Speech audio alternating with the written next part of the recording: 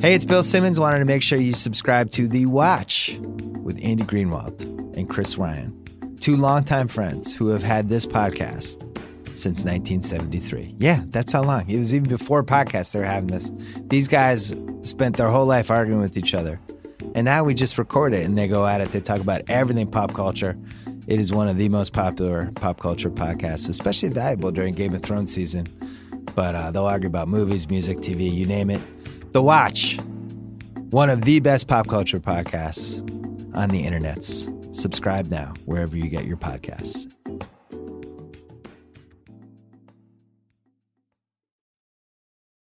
Because that's what the story is. It is sort of a parable of the death of childhood and the death of a world of imagination and magic that you will never experience again in life.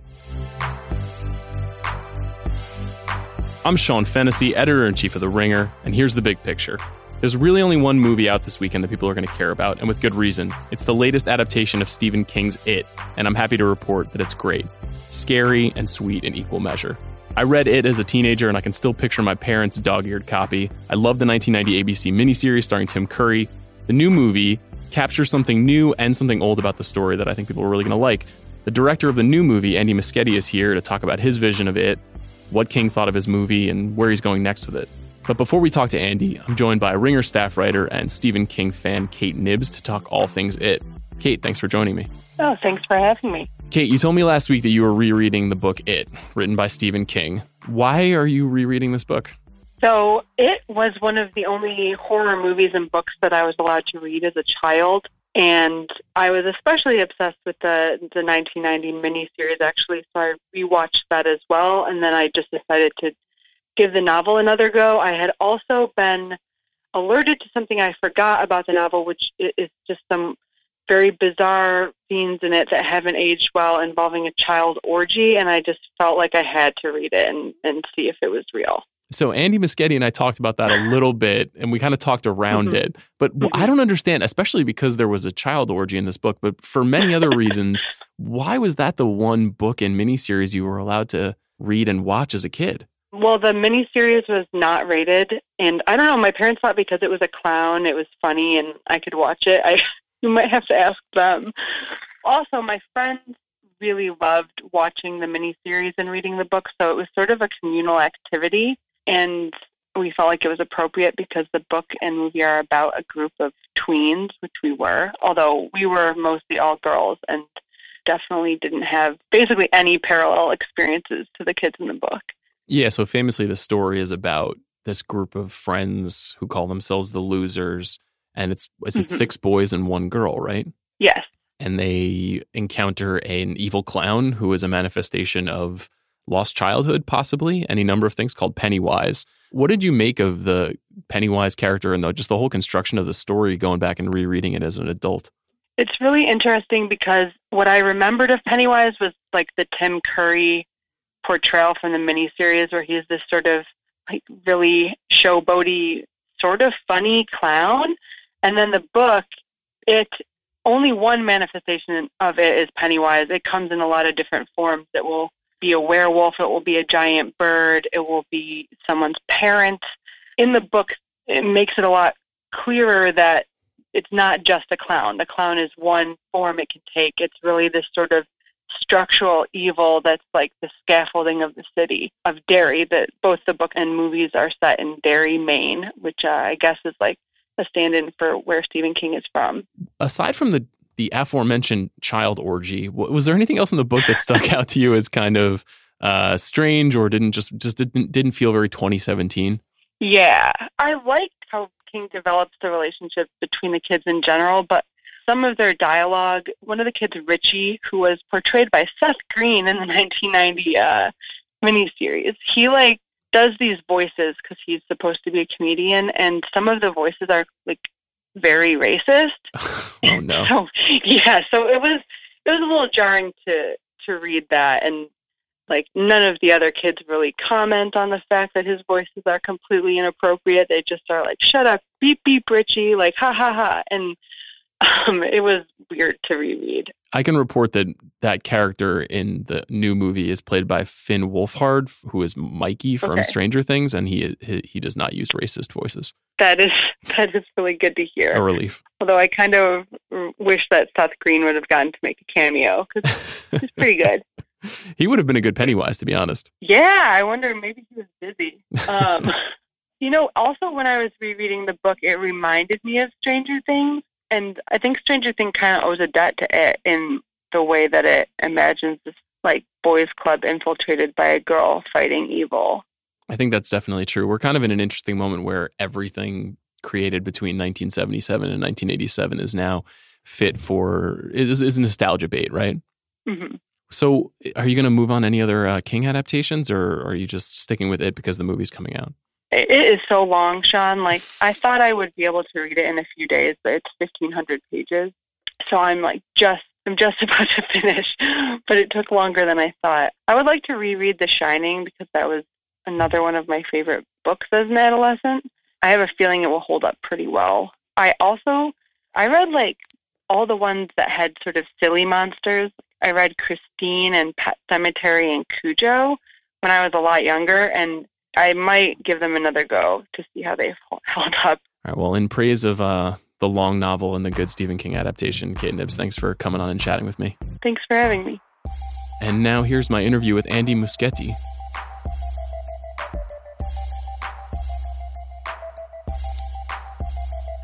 I'm really excited to be joined by Andy Muschietti today. Andy, you are the director of It, which is the most anticipated movie of the fall. You must be very excited. Yeah, last time I checked. So, Andy, 10 years ago, you were living in Argentina, and you had made a short film called Mama, and no one knew who you were.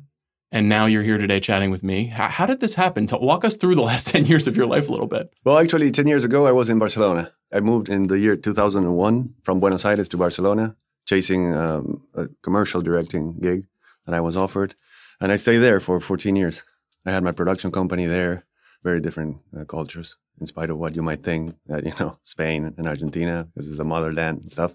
But I was doing commercials in Spain, my sister as a producer, and we had our own company. All through that period, I was writing scripts and making shorts and stuff. And Mama was one of those pieces that sort of stood out a little bit. And with the help of diffusion through YouTube, it became like some sort of little phenomenon because it was a 3-minute short and it got some attention. Guillermo del Toro, obviously, it seemed like he noticed it and played a part somehow in bringing you to stateside culture. How did that happen? Well, we were already starting a version of a production in Spain for the feature movie. But things in Spain are, sometimes they depend too much on the economy of the moment. So it wasn't really starting as fast as we were expecting. And one day Guillermo del Toro called us and he said, "I love the short, man." And he offered his help to produce the movie. Was your hope always to be making films in Hollywood? Is that what you and your sister wanted? Not really. I studied film in Argentina. My goal was to make movies, no matter where. Hollywood was a little bit of a long shot. It was never a present reality. So my ambition was to make movies that I liked. But of course, it's sort of a back burner dream in a way where you always sort of fantasize of making a movie that has that kind of diffusion and distribution. Because that's what Hollywood movies have, the power of international distribution. So many more people can see it. What were the kind of movies that you liked that you wanted to make? Well, horror was a long-time love for me. Because I started watching horror movies as a kid, and it became some sort of an addiction for me. Was there a catalyzing movie? Was there one that you saw that just kind of set you off on a path? Well, it wasn't a horror movie, but it terrified me. It was Close Encounters of the Third Kind.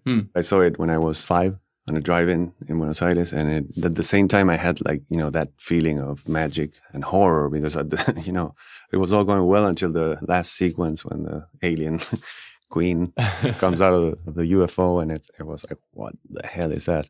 So yeah, at 5 you can imagine those things are very impressive to you. Fitting time too, because it turned 40 and it's weirdly in theaters this weekend. I don't know if you saw that Close Encounters. They put it back in theaters. Yeah. Oh, I can't wait to see that again. I haven't seen it in a while. That makes sense though, that there is a little bit of Spielbergian wonder in the 2 films you've made in Hollywood. Absolutely. Well, like Spielberg came a little later. My first contact with horror movies were after Close Encounters. 7, 8 years old. I was like stuck in front of the TV Saturday nights. It was a family activity. We would like watch movies. And probably the ones that really, really left an impact on me were the Omega Man. Really? Yeah, that was a big one. I remember one called Manster. This was this TV show on Saturday nights. It was presented by an actor, a Spanish actor that was sort of like a Spanish Lon Chaney. His name was Narciso Ibáñez Menta. He was a legendary actor from the 40s and 50s. So he would introduce this TV show, and they would show every kind of horror movie, from the Universal monsters like Hammer to more trippy 60s and 70s movies like Dr. Phibes. Oh yeah, sure, the Vincent Price film, yeah. Yeah, that blew my mind and scared me a lot. I mean, there was a trilogy of terror. I remember that third episode with the Zuni doll just like terrified me, and it was sort of like a seminal experience.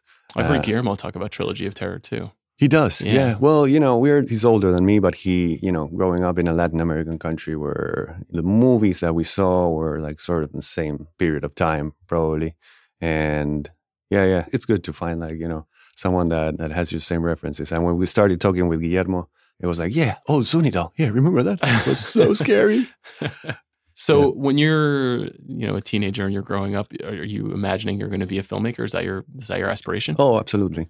Absolutely. And I wanted to drop high school to enter film school, but it wasn't a good idea. Like my parents did not approve. So as soon as I finished high school, I went into film school, and then, I got in contact with other kind of films. So I sort of became a little more cultivated in world cinema. That was my love for Italian cinema started, and other genres too. Like I'm a big fan of Italian comedy too. It's part of my upbringing.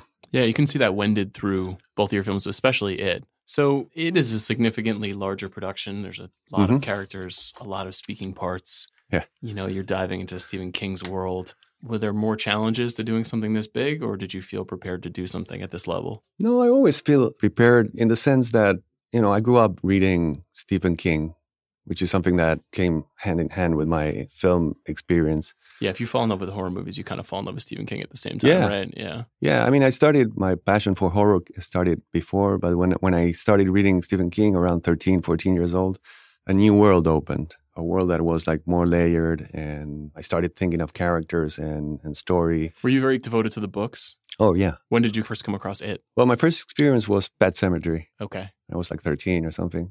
And then I went into like his short stories like Skeleton Crew and Night Shift. I remember reading some of his Richard Bachman books, like Thinner, I remember. I always had a hard time figuring out how funny he was trying to be in those books, how serious they were. Thinner in particular, I was like, is this a comedy? Is he? I couldn't always put my finger on it. Stephen King is, he doesn't shy away from swinging the reader from one tone to the other. And yeah, sometimes it's weird. I remember in Thinner, now that we're talking about it, this guy who's the victim of the spell, he's looking for the gypsy community, and he's in the middle of the night and he can't see anything, but he knows that the gypsies has dogs, and suddenly he hears a weird sound and he recognizes that it's a dog's fart. And that's how he comes to the conclusion that he's close to the gypsy camp. I mean, he has that scatological level of humor that it's sometimes it's weird, but it's interesting, and it comes with him. And the great thing is I learned storytelling in big part from Stephen King. So how do you honor that tonal shift though? Because your movie is very funny. It's also extraordinarily scary. Plus, it's it's sentimental at times. It's nostalgic. How do you work all those things together? That's very difficult to pull off. Well, there is a balance, and it's not arbitrary. Humor and emotion in a horror movie are there to make you connect emotionally with the characters. I learned love for characters from Stephen King because he's, fixated with the description and the psychology and backstories of the characters. So that sort of came natural to me. It is a part, like, even though I love horror movies, I have that counterbalance narrative, which is, okay, yeah, you're trying to scare people, but you also want people to like the characters and care for them before the monster attacks. So you care for them, and so you're more engaged in the story. That's roughly what it is. And you don't get that that's not a lesson you're taught from the big bulk of horror movies. In fact, there's so many or subgenres that are about like wanting the characters to die. Right. Yeah. You know? Yeah. There's some distaste or some lack of development. And the less a character is developed, the more likely they are probably to be killed, right? Yeah. Yeah. But I think they make a point. In slasher movies, it's like, yeah, you want them to get meat. it. Yeah.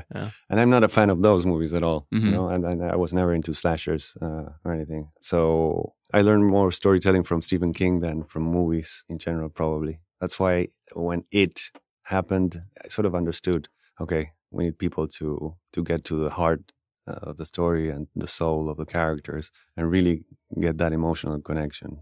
And an emotional connection to childhood too. You know, we've all been children.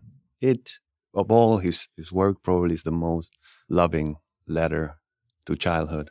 And I wanted to bring that to the movie. What role does King play in something like this? Does he have to approve of you to bless you to do this, or does he just say go and make your film and good luck? Yeah, more like the second. Yeah. That doesn't mean that he didn't approve. He did sign off on an early draft before I was in the project, because you know that this project has been in development for like 6 years or something. Yeah, I want to ask you about that too, what it's like to come on to something that another filmmaker has left and then how to make it your own too. That must be a challenge. Yeah, but I'll tell you about King and then we can talk about the other filmmaker. So Stephen did not interfere with the production or all the development while I was directing.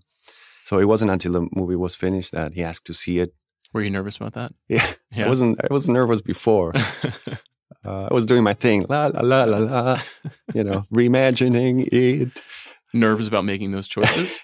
No, because for me it was about like finding my vision of the story. Because otherwise it's strange. You have to own it, and of course there's a recognition of the work and a love for the essence of the story of the book.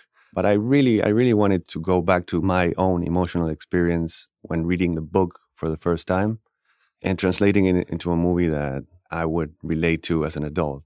I also read the book like 25 years later, and I found a lot of things I didn't remember. They weren't in my memories or emotional memories. I wonder how people will respond to the movie because of that too. Obviously, this movie in some ways is halved because we only get one side of the story of the losers, this group of young kids. Yeah. But I think that some people will misremember the book in some ways, or they'll see something in the movie that they think maybe was in the book but wasn't. It will be interesting to see how people parse it too. I know. Well, some people might miss that dialogue between the two timelines because in the book it's clearly it's present day and we jump to the past, and there are like these interludes which are like everything that Mike Hanlon has written in those 27 years of research. But you have strictly isolated the story to the kids as kids. Yeah, because I think I'm emotionally attached to the loser story, to the losers when they were kids, and I didn't want to interfere with that journey. Mm-hmm. You could credibly see though that like there is a version of the book maybe that plays out the way that you've done it as well. I could see a version of the book that the first half is like this, and then maybe the second half is the adult lives of the losers. Yeah, it doesn't seem forced in any way. I know it's just the way that Stephen King chose to tell the story. But it's still a factor that I want to bring in a second part. First part, it was for me like a pure and uninterfered version of their story. But I still think that, if we get to tell the second half of the movie, the adults, there has to be a connection to a childhood. Because the whole story for me, it's about childhood and the magic of that era, of those years, and the end of childhood. You need those kids to not grow up too fast then. I know. It's I've been talking to their parents. Stunt their growth. I didn't ask for anything specific. Just like, what's good for them is good for you. Yeah. So, as you said, you came on after another filmmaker had been developing the project. How radically does it change, and what do you have to do then to make it your project? It's not too complex of a process. It's pretty natural when you're reading. I mean, you have this story in your heart, and then you're given a script that someone else wrote. Immediately, ideas and thoughts surface, like, oh, they're missing this thing, or, oh, why isn't this character in? Or, oh, I'd like to make this incarnation different. So it was natural. I think it's probably easier than starting from scratch. You have an outline, and then you can pick and choose where you want to build. Yeah. So tell me about building Pennywise. For many people, there's a vision of Pennywise. There's the cover of the book, and then there's the 1990 miniseries. Tim Curry was the clown. So how did you go about building your own Pennywise and casting Bill Skarsgård? I wanted to stay true to the essence of Pennywise, the Stephen King character, but bring something new and more edgy and more layered to the character, which does not oppose his description of the character at all. Just, there's some spaces left on his creation of the character that's where I wanted to sink the spoon. And there was, because there's little crumbles and bits of information that don't mean a lot for a reader, but that you can like grab them and make them flourish or blossom. Was there anything in particular that you wanted to really expand on? Yeah, well, there's a bit where Pennywise is described as a creature that is not very good at emulating human emotions, which is, pretty challenging for a shapeshifter who uses that as a bait. Right. And that's something that I loved and that I wanted to bring to the character. I don't think people really have that in mind when they think of Pennywise because, even in the book, he's described, he's sort of articulated and he's always acting like a clown. And there's also these reflections that all living things must abide by the laws of the shape they inhabit. So as a reader, you imagine that the clown is always acting like a clown. But then he says that little thing, like he wasn't too good at mimicking human emotions. And I wanted to take that to fruition. And you can see, I mean, if you see the movie, there's a moment of trickstery in the opening scene when Pennywise is talking to Georgie and everything seems to be going all right. And at that point, something happens. I don't want to spoil it, but something weird happens. And that's where everything gets twisted a little bit. Yeah, lack of empathy is revealed, right? And then things go blank. Yeah. It's a weird moment. But again, he's a creature that likes to play with his victim and he doesn't care. His mimicking is not perfect because he knows he's got the bait. Then there's this other thing that stuck to me a lot, and it's also like a little bit of information, a crumble. The story in the book is told through the eyes of the losers, and so it's very speculative when it comes to the monster and the nature of the monster. But there's a passage where Bill is reflecting on the monster, and he says maybe it eats children because that's what we're told that monsters do. So immediately, like, you connect to the idea that maybe this monster is real, but only if it's alive in the imagination of children. Doesn't mean that it's not real. Yeah, you artfully don't totally answer that question all the time, right? You don't feel the need to kind of like clarify the pure logic of the story because that would kind of ruin what you're building towards, right? Oh, definitely not a subject that is like explained to overkill. It's just mentions here. Bill, the hero, is always trying to convince his friends that what is happening is not real out of faith, leaps of faith or perception that he has. He doesn't have the certainty that that's not real, but he, it's about belief, basically. And what about Bill Skarsgård? What did he bring to the part? And how do you direct an actor that is transforming all the time and that may not be real depending on the interpretation of the character? Well, this last thing we talked about, like, the possibility of it being a product of children's imagination was something that we kept between us, talking about the nature and the psychology of this monster, because it's not human. So you have to hold to something. We were like basically talked for hours about what Pennywise was and how he behaves. We concluded that we wanted to bring horror through a different angle than people expected, and that came through the unpredictability and the madness of the character. And Bill took that concept and started building the character with that base of unpredictability. And I let him do it. Was it difficult for him to stay in that character for a long period of time? I feel like there's something, it's pretty high level maniacal. Oh, yeah. Well, of course, like there were long sequences that took length shots and stuff.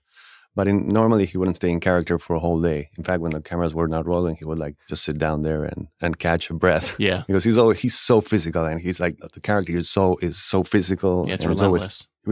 Chasing and crawling, and always like, it's incredible what Bill did. I don't know if he knew the character would end up being so physical.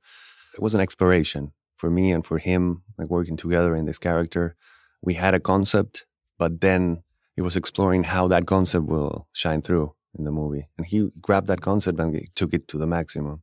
And he would surprise me sometimes because he wouldn't give you like the same thing in the next take. That's what's so great about Bill. He really took the concept of unpredictability and really brought it to life. You didn't tell me what King said when he saw the movie. Well, I was a little concerned, of course, like 2 days before, because it was like very fast. They say, "Oh, Stephen King wants to see the movie. We're sending like the DCP to Florida. He's there. He wants to see it by himself in a movie theater."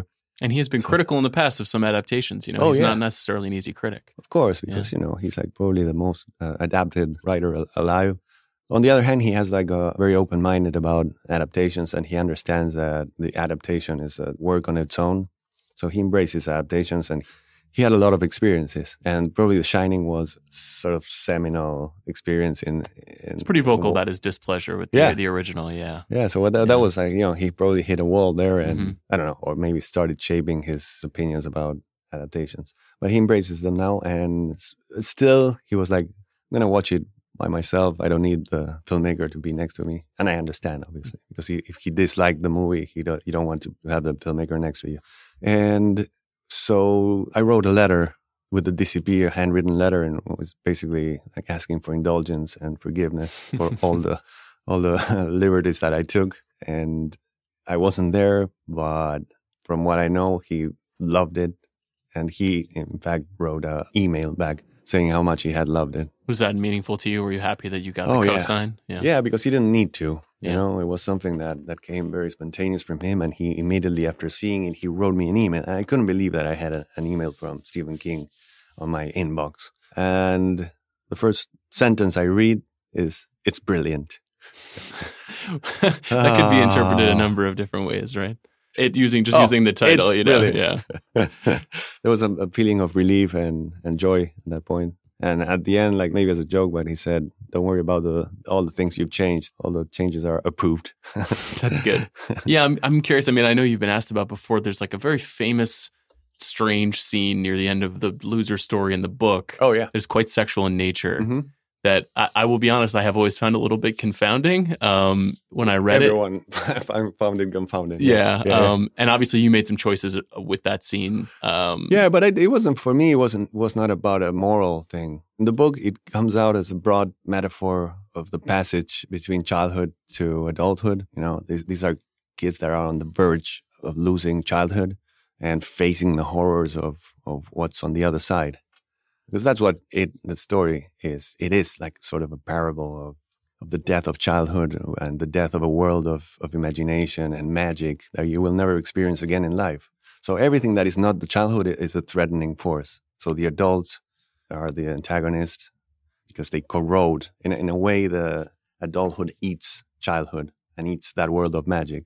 That's why they call it the eater of worlds. Yeah. He's not eating planets. It's funny, too. He eats worlds of faith. This movie in particular kind of reduces people to a childlike impulse, though. You know, that sort of like base fear where you're laughing, but mostly you're just sort of like, I feel so tense and I'm very afraid. And it's a very distinct and pure feeling, right? It's not the complications of adulthood. Well, it's the anxiety of being 13, too, I think. All your life you've been a child, and suddenly things start changing, you know, and you probably enter high school. In my case, it was very much defined by going to high school where you were in the same patio with 18-year-old guys that were like mean and bullies. And it was a big change. And also your mind changes. And also from the emotional perspective, I was in love with a girl for 7 years growing up.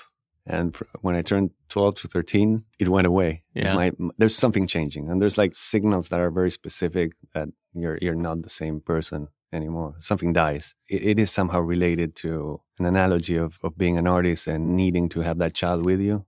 And it's impossible because being an artist is basically building things from nothing. So you need that imagination to, you know, believe in things that don't exist. That's what children do. As an artist, as an adult, you need that power too, but you don't have it anymore. That's an interesting segue, right? Because the reviews of the film have been good and it looks like it's going to make a lot of money. So then now maybe your life changes somewhat. How do you define success personally for the movie? And then also, how do you figure out what you want to do next? I want to keep telling stories that mean something to people. And whether they are like horror or comedy or drama or science fiction or musicals, I think, because I love all those genres. Are those all on the table for you? Yeah. Well, not that the industry has a perception that I like all of that.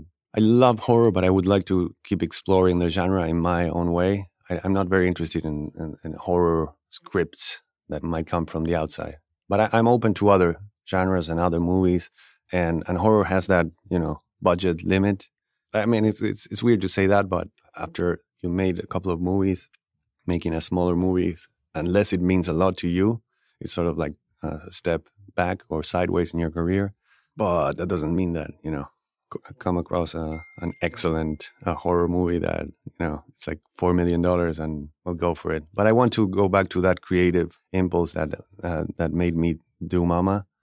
I wrote Mama and I directed it. And after Mama was released and the whole thing, I sort of fell into a different mode, which was more like listening to what the industry could do for me than I'm going to, sit down and write a new story. It looks like you may have to finish this story first, though, before you go on to the definitely. Next thing. Yeah. Oh, that was the question. No, for me, it's so important. I think I want to complete the story. It's not a second part. For me, it's the second half of the story. And I wouldn't let anyone do it. Not that I'm the one to decide, but if I'm given the opportunity, I would love to do it. I like to end the show with asking filmmakers what the last great thing they saw was. You can't say your own film. So, sorry. Come on. I know you saw your movie again last night. But what have you seen recently that really blew your wig back? I lived in a bubble for the last year and a half, so it was more about making than watching. I mean, unfortunately, that's the case sometimes. I hear that a lot from a lot of filmmakers, yeah. Yeah, it's weird. But I still got to see a few movies. I was very pleased by Dunkirk. Yeah, I'm hearing that a lot lately. It was a very visceral experience. Not a super sophisticated story, but as a visceral experience was very, very interesting. And it's also like the way it's structured, even though it's like tricky, because it generates interest from just by like breaking the puzzle. Mm-hmm. It stimulates that part of your brain that wants to put the pieces together. So I think it's sort of a trick to compensate for a story that is not too sophisticated. But on the other hand, as I tell you, it got me more from the visceral effect than anything else. Yeah, that vision of Tom Hardy's plane on fire is incredible. It's fantastic. But all the experience of being in that plane is really something. I never felt it before. And I think it's a teamwork, It's of course, it comes from the vision of Nolan, but it's so much about sound, about the visual effects that are so hyper-realistic, and the editing. Well, I had a very similar feeling in It, so congratulations, Andy. I appreciate you coming in today, man. Thank you so much. Thanks again to Andy Muschietti and Kate Nibbs, and be sure to check out our next episode of The Big Picture. I'll be chatting with screenwriter turned filmmaker Danny Strong, who's got a new movie about J.D. Salinger called Rebel in the Rye. And so I'll see you guys next week.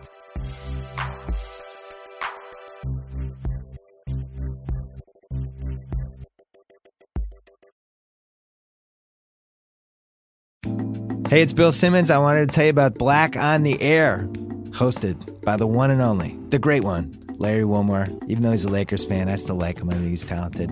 But he has all kinds of guests on, from Neil deGrasse Tyson to Al Franken to Bernie Sanders. You name it, they're coming on. Pop culture, politics, newsmakers. And then at the beginning of every podcast, Larry does a little riff about whatever is either sticking in his craw or things that he's enjoying. Although he hasn't been enjoying much lately, the way the world's going. But Larry will riff on anything. And then he has guests on. It's great. If you liked everything else that he's done, comedy-wise, if you loved his Comedy Central show, you will love this podcast. It is a medium that he has built for it. It's called Black on the Air, hosted by Larry Wilmore. Get it wherever you subscribe to your podcasts.